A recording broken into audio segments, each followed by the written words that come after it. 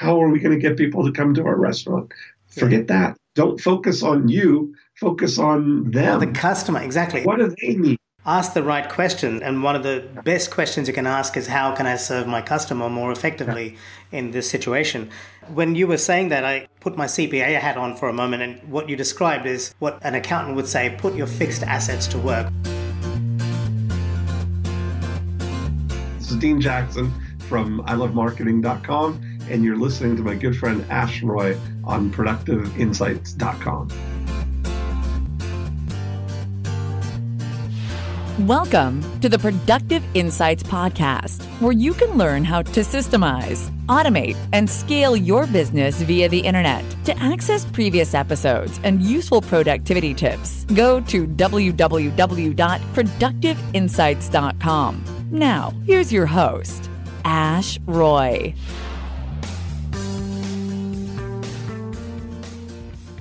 Hello there, this is Ash Roy, the founder of productiveinsights.com, with a quick message for you. If you'd like to grow your business profitably and fast, head over to getmetodone.com, where you can learn more about the Productive Insights membership program, which is designed to help you grow your business profitably and fast.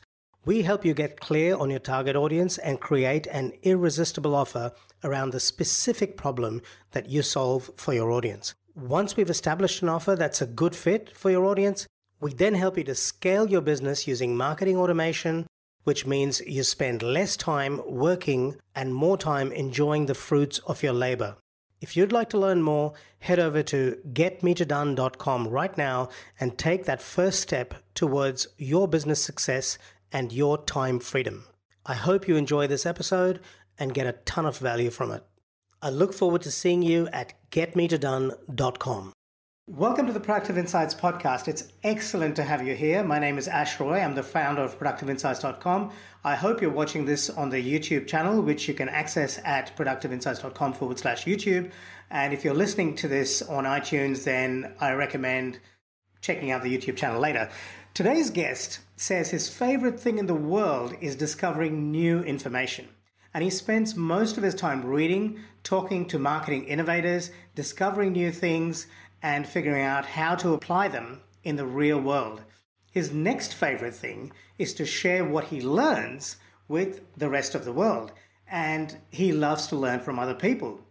This is somebody who I've been following for years and who I believe to be one of the brightest minds in digital marketing and entrepreneurship in general. And his name is Dean Jackson, and I'm delighted to welcome Dean Jackson from ilovemarketing.com. Welcome, Dean. Thank you. What a lovely introduction. You're welcome, Dean. You've earned it, man. And we were introduced by another one of the brightest minds I've come across in digital marketing, and that's James Schramko. We met at one of his meetups in Sydney. So I'm very grateful to James. He's been instrumental in helping me launch this podcast, and he really has been amazing. So great to have you here. So Dean, we find ourselves on the 18th of March today, at the time of this recording, in very unprecedented times. The coronavirus has completely changed the way the world interacts. We're looking at social distancing. We're seeing supply chains break down completely. I believe there's going to be a move from globalization more to localization, because China is going to be repositioned. It's already experiencing huge impacts, not all positive. Wherever we have change, we also have opportunity. I do want to acknowledge the tragedy here, and there's a lot of people who are suffering, and my heart goes out to them. This is an opportunity, in my opinion, for us to be able to offer more value, and as Ryan Deiss mentioned on a recent Facebook post, offer more value in advance. And I would love to open this conversation by asking you, how can we, as online marketers and people who are fortunately sheltered from the virus and can continue to create content without having to be worried about it impacting us directly, how can we serve other people in our lives, particularly small business owners? What can we do to make their lives better? Yeah, I mean, it's certainly a big disruption like nothing we've ever seen. I've never seen anything like it in my lifetime. I can't recall ever entire countries shutting down travel and everything. Now, what we're seeing right now, I think we're going to look back on this in historic times, in the context of it, and reflect on the time that we made the full migration from the mainland into Cloudlandia. That's where we're sitting right now. That as we entered, the 2020, that we're really on the cusp of the difference between 1999 and 2020 was that in 1999, the internet was this separate thing from the mainland. We were a mainland, real world, out into the area focused society. Everything, the main stuff was happening on the mainland. And we were using the internet as a distraction from that. So we were slightly distracted from the main world. 20 years later, Cloudlandia, as we've started calling it now, Cloudlandia is the real world. That's where the real world is. And we have to claw and pull ourselves away from it to spend time in the mainland. And so much so that we're all these apps, all these things that are designed to maximize the amount of time that we can spend in Cloudlandia without the need to go out into the real physical world. I mean, even you look at something like, well, Amazon for sure, being able to, any physical good. Do you think I went to the grocery store to get this? No. Any physical good can be delivered right to your house at the very latest tomorrow morning, right? Now, if you use Instacart, which is what we use here in Florida for grocery delivery, they bring the things right to your house. Grubhub, or Deliveroo for you in Australia, you get meals delivered right to your door. And they take away all of the friction that keeps you away from spending time in Cloudlandia by letting you pay in advance online. So when they come, you only have to look up from your iPhone or your tablet or get up from Netflix or whatever you're doing. You only have to do it for a moment, enough to just go and grab the food and then run right back to your oxygen tank to be able to get connected to Cloudlandia. And, you look at, it's a different world. This is where we're going to really notice the realization that there's very little that we actually need the mainland for, and I think organizing all of those things, it's a big, big shift. So how do our listeners, I'm imagining my ideal customer, a small business owner, how does she position herself to, one, minimize the impact on her business? Let's say she's a lawyer or maybe an HR specialist who has an HR consulting firm. How does she minimize the impact to her business while still being able to offer value to her customers? Yeah. Well, I think what we have to realize is that there's a difference between something that is a long-term shift or something that has fundamentally changed in the way we are going about our lives and our businesses. What's the reality of what's happening right now is this is an acute onset, special cause of variation, as W. Edwards Deming would call it, that this is not an underlying weakness or something in the economy that caused this. This is a totally unrelated event that is causing these weaknesses and to be unveiled or revealed. Now, where we have to kind of get our minds right is to realize that this is not going to be forever. It's going to pass. It's going to potentially be several weeks to several months of time. And when we look at it, what happens in times of crisis like this or in times of trauma, time slows down and it magnifies because we're only experiencing it here in the now, right? And so to think about that there's a good chance, really good chance, that by June we'll be completely through this and everything will be back to what we'll call normal. The that new we're normal. not the new normal. And that I think is a term that's being overused because it's not really forcing a new normal. It's just it's a temporary unusual circumstance that's happening right now. In my view, I think we're going to see a new normal in the sense that the way business is done is probably going to be a little bit different. Do you not see that? A new normal would be if this was not a virus, but it was something that it was some chemical reaction that when two humans came in contact with each other, that if they had a different blood type, that this was going to cause you to explode.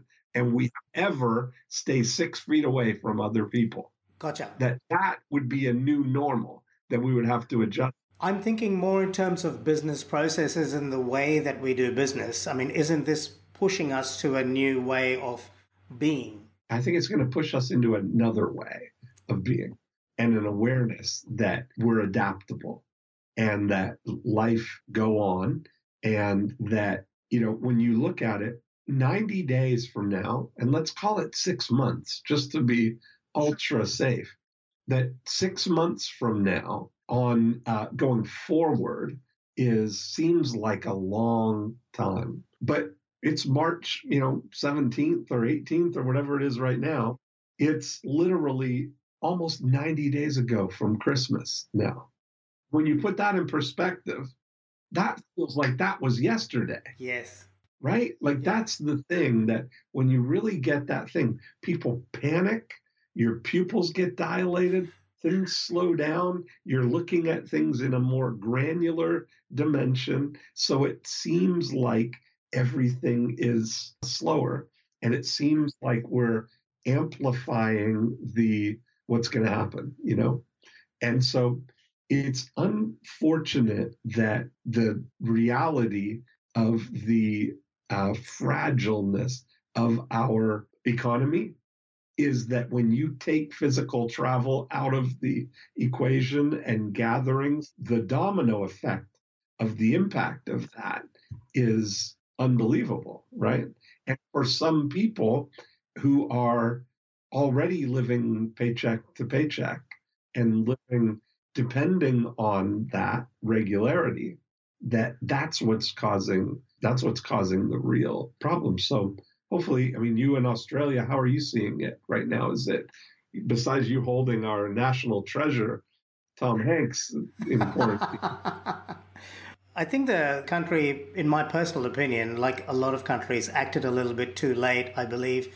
The only country that has done a brilliant job is South Korea. And to me, there was a big learning there. Interestingly enough, test, test, test. We say that in marketing as well. And they were very aggressive with testing and then subsequent isolation. So they took decisive action and they did it early. And I think that Australia hasn't acted as early as they could have acted, in my personal opinion.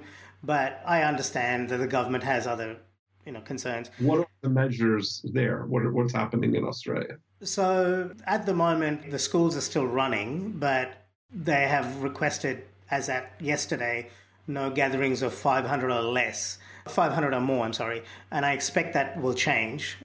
I know that, San Francisco, I think, has gone into full lockdown. There are some countries that are in full lockdown. And I think Australia should go into lockdown sooner rather than later because this is not something that can be, it's going to happen. Well, I did hear you can fly in there, but you've got to self-quarantine for 14 days, right? Yes. Yes. Yeah. So, and Tom Hanks is being very well looked after. Australia's got good hospitals, so that's very fortunate. I think Australia is going to get through this, as are most countries. We're going to learn some valuable lessons here, and that's what I'm keen to bring out in our conversation. What can we share with our listeners, and how can they use this opportunity to serve their audience better, or maybe even better themselves? I think that part of the thing to realize is that to look at the impact. Let's take a particular business because every individual is going to have a different situation. So we want to be sensitive to that. And you've got to do your own analysis on what's going on. So you have to kind of say and take an assessment of, am I in a business where this is going to impact this, right?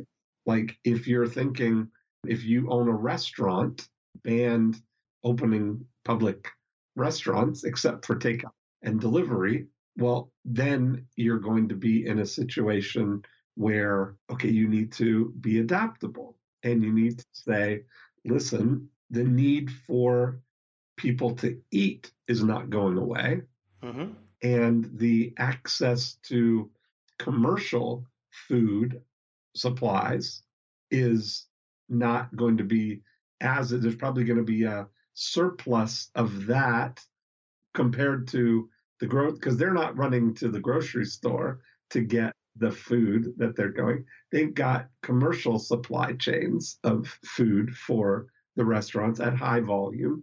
Now, restaurant attendance is going down, so you could argue there's probably a surplus of food, commercial food available. So there's an opportunity to say, well, what have we got? So you've got, first of all, a kitchen that could probably, at capacity, cook more than what you normally do at your best or peak things.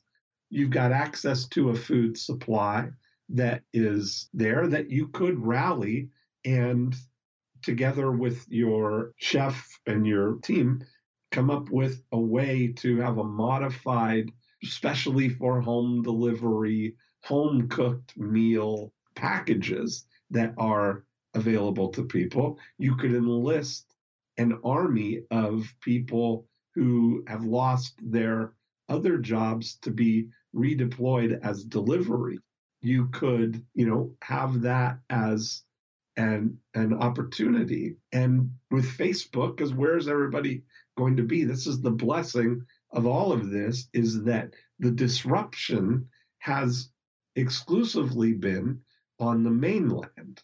And I said to Dan Sullivan a couple of days ago, we were recording a Joy of Procrastination podcast, that the fortunate thing in this is that all the disruption has been limited to the mainland.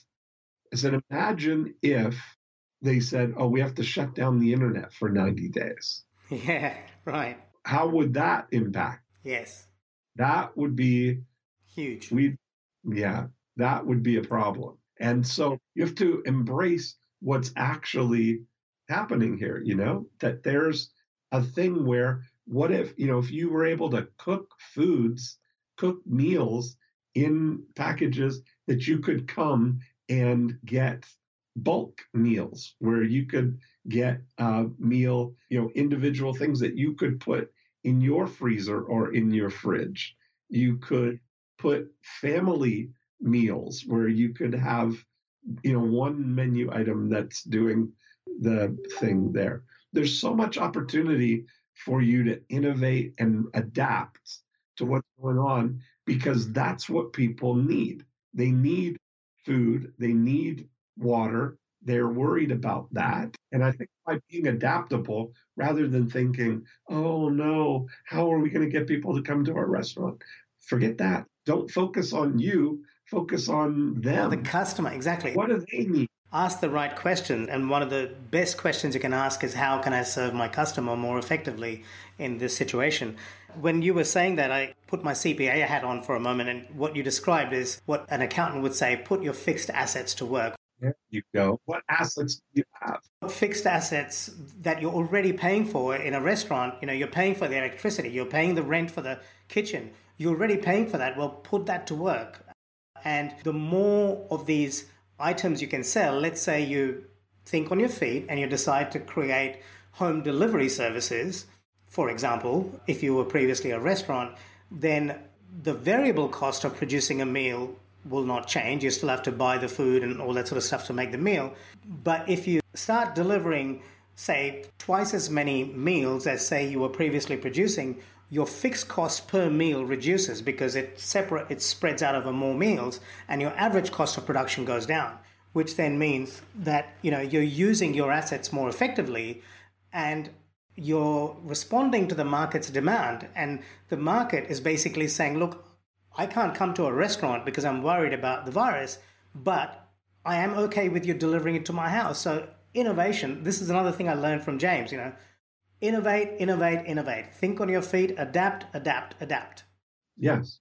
I have a friend that owns a hotel here in Winter Haven, and that they have a big commercial kitchen, and there's so much opportunity there. There's another business close to my office building that is a homeschooling connection business. And that's, you think about that homeschooling what are people really worried about? Food and water and all that stuff is be adaptable and think what you can do. I said at the start of this conversation, I think one of the things that is going to also be a lot in demand in the short to medium term is working remotely, because corporations are having to close their doors, but they still have to continue. So there's a whole lot of people out there that probably haven't worked remotely before. Good time to buy Skype or Zoom stock. Probably a good time to own, buy Zoom stock, absolutely, yeah, and Netflix too. If you happen to have been working remotely, which my team and I have been doing for years now, stuff that we think is obvious to us may be useful to someone who hasn't worked remotely. Maybe they don't even know what Zoom is. Maybe they don't know what options you have in terms of Skype, screen sharing. Little things that are obvious to us might be useful to others. And maybe we could create information products around those things. So there's great opportunities out there where you can serve the world, as Ezra Firestone says, serve the world unselfishly and profit. That's exactly right. Yeah, you can't go wrong helping people get what they need. Yeah. So, Dean, you're famous for having created the 9-word email, which I think is absolutely brilliant, and it's amazing in its simplicity, but it is profound. And this is something I've noticed you've done with a lot of ideas you come up with. And if I'm not mistaken, you also first thought of the idea of the squeeze page. Is that right? Yeah. And so you look at those things, what they all have in common. If you look at the pattern of the things that I've kind of introduced into our community or our world here, is they're the simplest way to do something, right? The simple is always the best. That's what it comes down to, is the 9-word email. There's nothing magical that it's specifically 9 words. Correct, it's not yes. a potion or something that we're a spell that we're casting on people, but it's a personal message. We call it that. It's short, personal, and expecting a reply. Could you explain it to our listener? Because some of them may not be familiar with it, and I'd love it to come from you because you're the one who created it. And also, can you just tell us how you come up with such profound but simple innovations? Well, I'm a big believer in the scientific method and a big follower of that, in that I take things from an outcome, hypothesis first. What is the outcome that we're looking for? And I create a hypothesis for what would be the best way to get that outcome, for instance, right? And then experiment to find out what actually happened, and then adapt, or that's the answer. So the squeeze page that I didn't name, Jonathan Meisel named the squeeze page brilliantly, is that what I was really observing was that my objective was to get the highest number of opt-ins on visits to a web page, because I've viewed that most valuable outcome I could have from a visitor, first-time visitor, to a web page would be for them to leave their name and email address, because then it doesn't matter whether they ever come back, right? So because you control the conversation then. Yeah. Now, there were forms that you could use to put on your website, right, to collect names and email addresses, but they were always sort of up in the upper right-hand corner, all the content and the sidebar, and then join our newsletter and the bar for it. And what I found was that if the offer that you have for somebody to leave their name and their email was one of 10 things that somebody could click on your website, you have just lowered your chances to 1 in 10 that they're going to choose to leave their name and email, because that's the path of least resistance, right? You're going to click, it's easier to click something than to type something. So they're going to look around and do other things. So I started experimenting and I thought, well, what if I combine the compelling sort of copy on the cover of Cosmo magazine? I don't know whether you guys get Cosmo magazine or the National Enquirer or whatever, a tabloid that they sell at newsstands or at grocery aisles, And so I started thinking that way. And instead of saying click here, I would say free inside or more inside or, free inside. So I would have 3 or 4 headlines of things that you could get.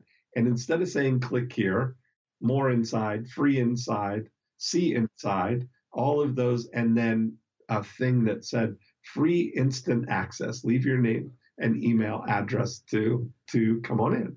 And that immediately skyrocketed the opt-ins because there was no other option for access than that. So now they want the information, and the way to get it is to leave their name and their email address. So then it turns out that the even started experimenting then, and having a single offer is the thing that wins. And so now that's the thing I've been using, and I've gotten it. I'm always experimenting and always going down. And the best performing single offer that we use all the time is a book.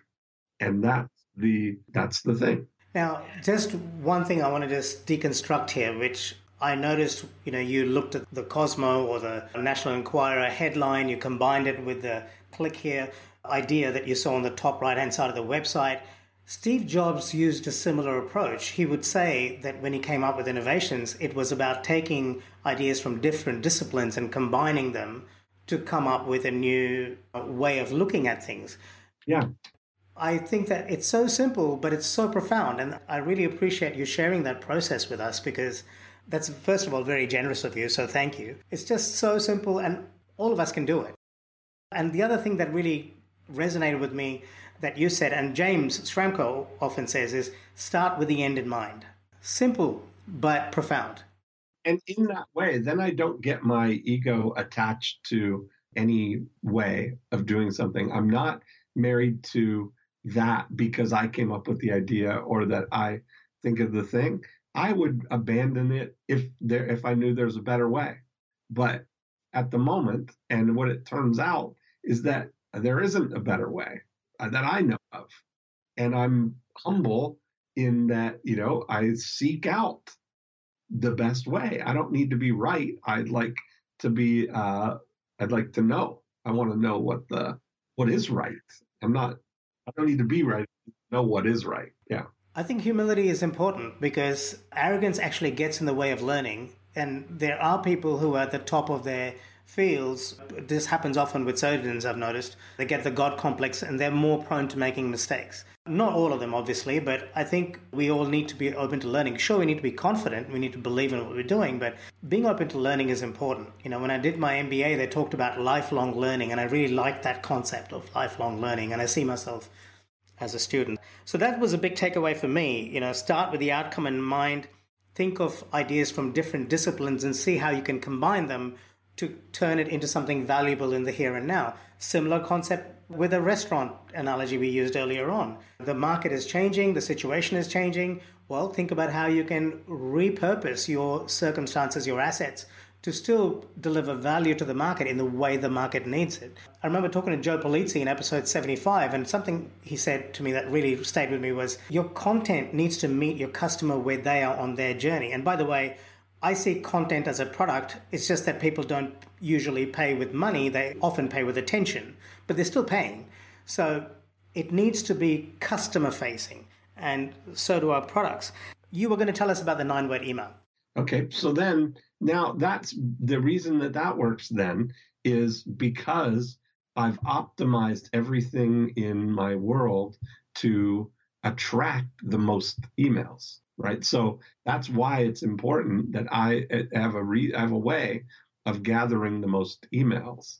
Now, the thing that happens with that is that not everybody is ready to buy right now, right? And so it's okay that everybody doesn't buy right now, because that gives me a chance to nurture a relationship with people, right?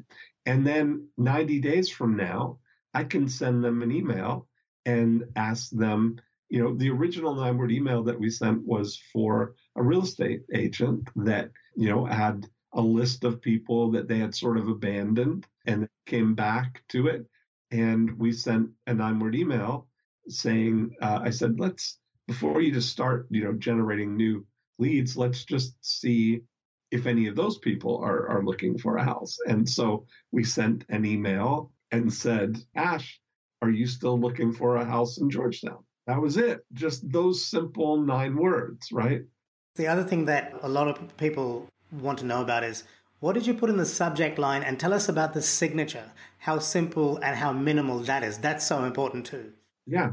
So the whole thing would be Ash in the subject line, and then sending out, hi, Ash, are you, and ... all on one line. We'll send it, hi, Ash, ... are you still looking for a house in Georgetown? That's it. And do you sign with your name at the end? Yes, exactly. That's it.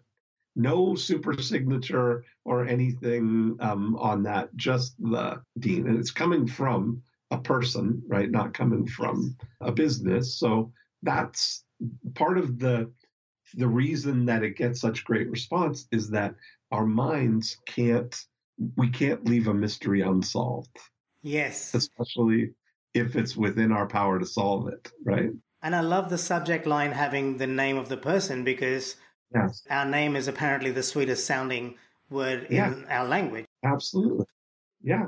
And that's the truth. So first of all, they're addressing me, and then they're saying something to me that they must know me because I am looking for a house in Georgetown, or they must have known that I was looking for a house in Georgetown. And that's, so there's part of the thing, is that I know that if you 6 months ago downloaded my free guide to Georgetown house prices, yes, and then 6 months later, I ask you, Ash, are you still looking for a house in Georgetown? Now the dots are going to connect, right? Yes. That sets up the reason for it. It's just one line and there's no fancy signature, almost like your close friend sent you an email. The way I describe it, Ash, is if I met you one time, like I have met you, I met you at James's. So it would be like if I ran into you in Starbucks and I recognized you and you recognized me, and I came up and I said, hey, Ash, are you still going to the super fast meetups? Yep. And I look right at you, it would be awkward for you not to say something. Exactly. Absolutely. Right. Yeah. Spot on. So that's the thing. Typically what people do, though, is they end up saying, they say, are you still looking for a house in Georgetown? Because if you are, I've got 3 really new ones that have just come on the market, and they're this and this and this. And, you start like going and you've solved the mystery, and they're like, oh yeah, no, I'm not really interested in those. So they don't feel the need to respond. Yes.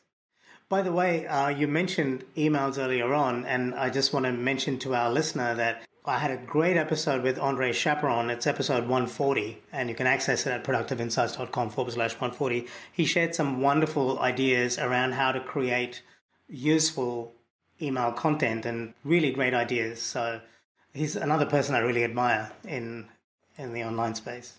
Okay, so let's talk about referrals. That's something you're particularly good at, and this is a nice segue into referrals, because we've established that the 9-word email creates a certain sense of trust and familiarity. Is there a way to convert that into referrals? Or maybe you can tell us about your process. All the referrals are going to come from the people who know you, like you, and trust you.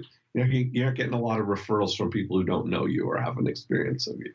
And so you focus your attention on that, right? To know that that's who's likely to refer you. Now, in your talking you seem that the businesses that you primarily work with are people who are local small businesses, kind of. Yeah. Yeah. Some Okay. marketers, they're both in the United States and Australia, and they're mainly business owners.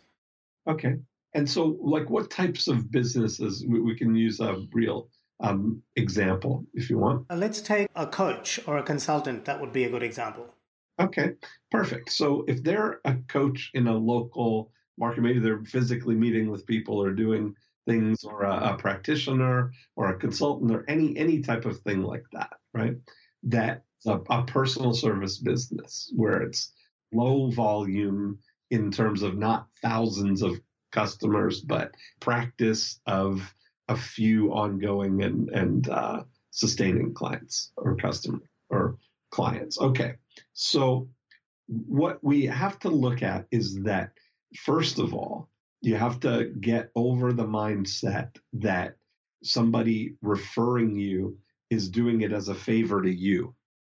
That's not what's happening.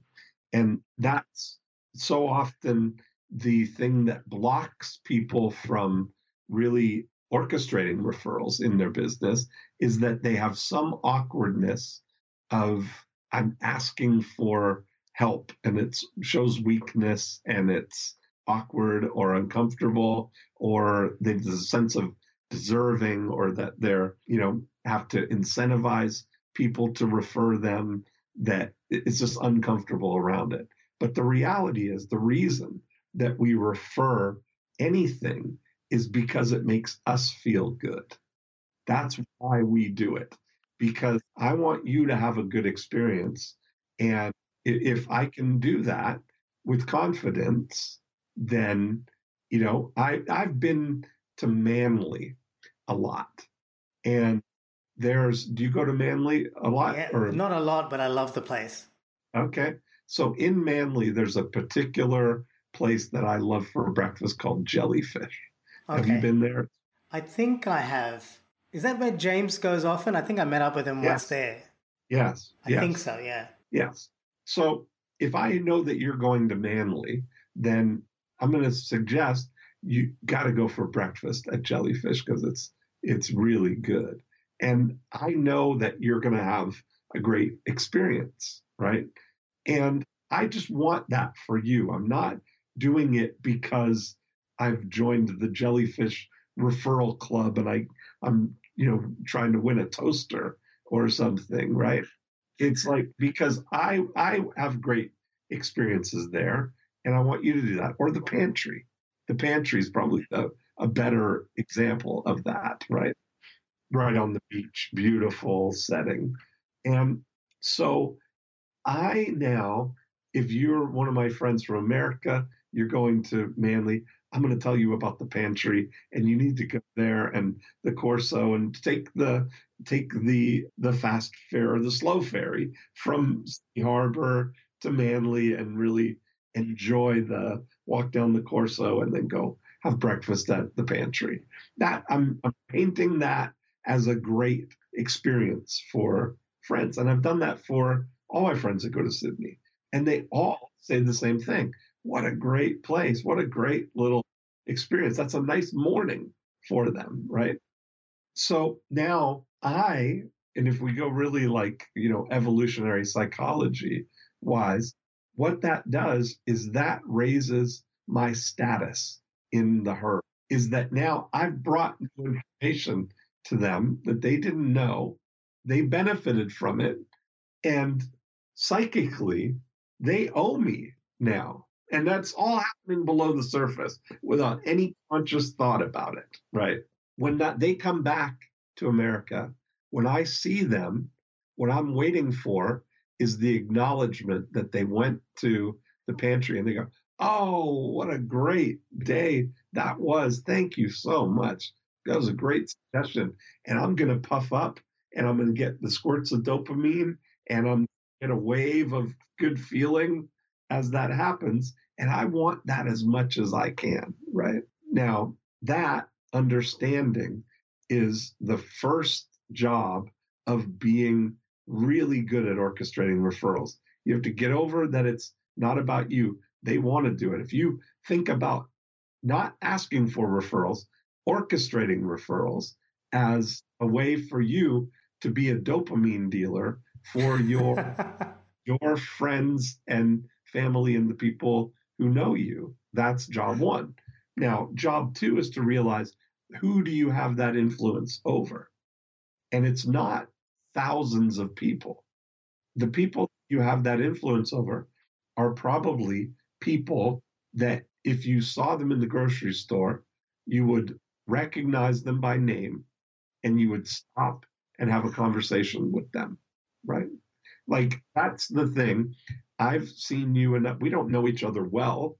I've met you a few times, and we've communicated online, and I see you on Facebook and in Superfast Business. So if I saw you somewhere unusual, it might not I might not have that immediate, like, oh, but if we look at each other, we go, oh, you're Ash. Yeah, like that. I would know exactly who you are, and we would have that recognition, right? You know who I am.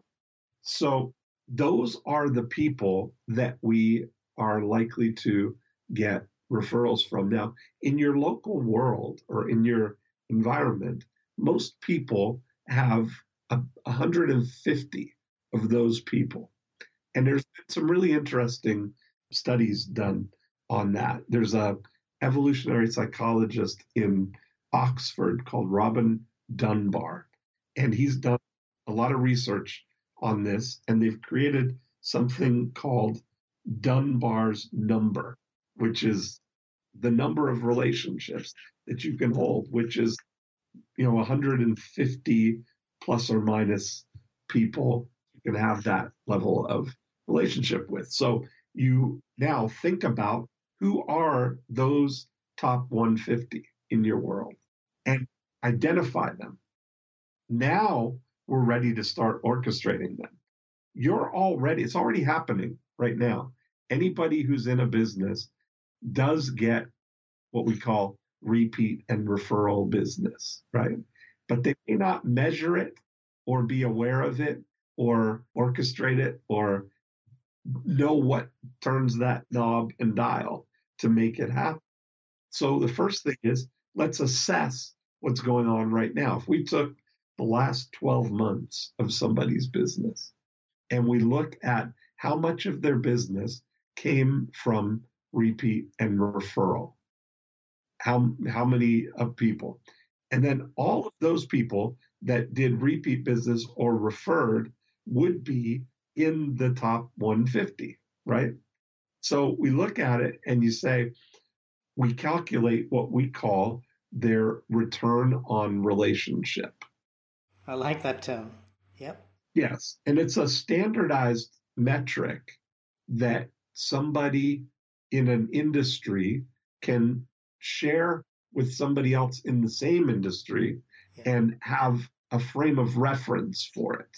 If a local coach says to, like, a personal trainer or a yoga instructor or anybody who's in a local real person market says, I've got a return on relationship of X, that means that the number of people that did repeat business or referred them divided by 150 or divided into 150 is going to give us their return on relationship. So in real estate, what we look for is to manage your relationship portfolio for a 20% annual yield, meaning that we should be able to generate 30 transactions from your group of 150 people. We look back at it and you got 10 transactions out of your 150. That would mean that your return on relationship, let's do the math here. Let me just calculate this here. It'd be about 7%, right? So now you know that if you're a real estate agent and you did that math, and I've told you that your aspiration should be, and I can point to people in our community that have a 20% annual yield, 30 transactions. and you've got a 7% annual yield, you've got a big delta there. You've got an opportunity for it. So now we have to go and orchestrate the referrals. And so we have to look at the mechanics of it and say, okay, how do referrals happen? And all referrals happen as a result of conversation. Somebody's in a conversation and there's three things that have to happen. They have to notice that the conversation is about real estate or yoga or chiropractic or coaching or whatever it is that you do. They have to think about you and they have to introduce you to the person that they're having the conversation with. Now, those three, there's often situations where the only time we see what's happened is when somebody calls you up and says, hey, I'm a friend of John, your client John, and he told me that you could help me. Right. Absolutely. And that's how 80% of the referrals happen. Now, the other 20% are John, your client, calling you up and saying, I was talking to my friend Ash, and he's looking to take yoga classes, and I told him all about you. You should give him a call. So now, we call that a reactive referral, where now you have to react to it as opposed to the passive referral, right? This is brilliant. I'm furiously taking notes. There's a couple of things I want to just mention to your earlier point. I love what you say about get over the mindset that they're doing you a favor. When you said that, it occurred to me, one of my members, so I have a membership site, and I try and give as much value to my members as I can. It's extremely cheap at the moment, although I'm going to be increasing the prices soon. One of my members contacted me, and he said, I would like this other guy to join your membership. He needs a little bit of help, and I'm going to pay for him. And I thought that was an amazing act of kindness, but I was blown away by that. Obviously, he got enough value that he paid for 1 month's membership for this person to try and get him on his feet so that he could then go on to pay for his own membership. And it's not a lot of money. It's only $99 a month at the moment. But it was such a kind thing to do. But after what you just said, I realized, apart from being kind, it was also something that he felt was a way for him to add value. He was saying, hey, it's a little bit like that restaurant. Then did that person continue on? Well, we're still working together at the moment. It's just that initial month right now. Imagine if you did that, imagine if you said to someone that, listen, I know that you're out and about, and if you have friends or somebody who could really use this help, give me a call or text me and I'll get you this to give to them, whether you've got a or a...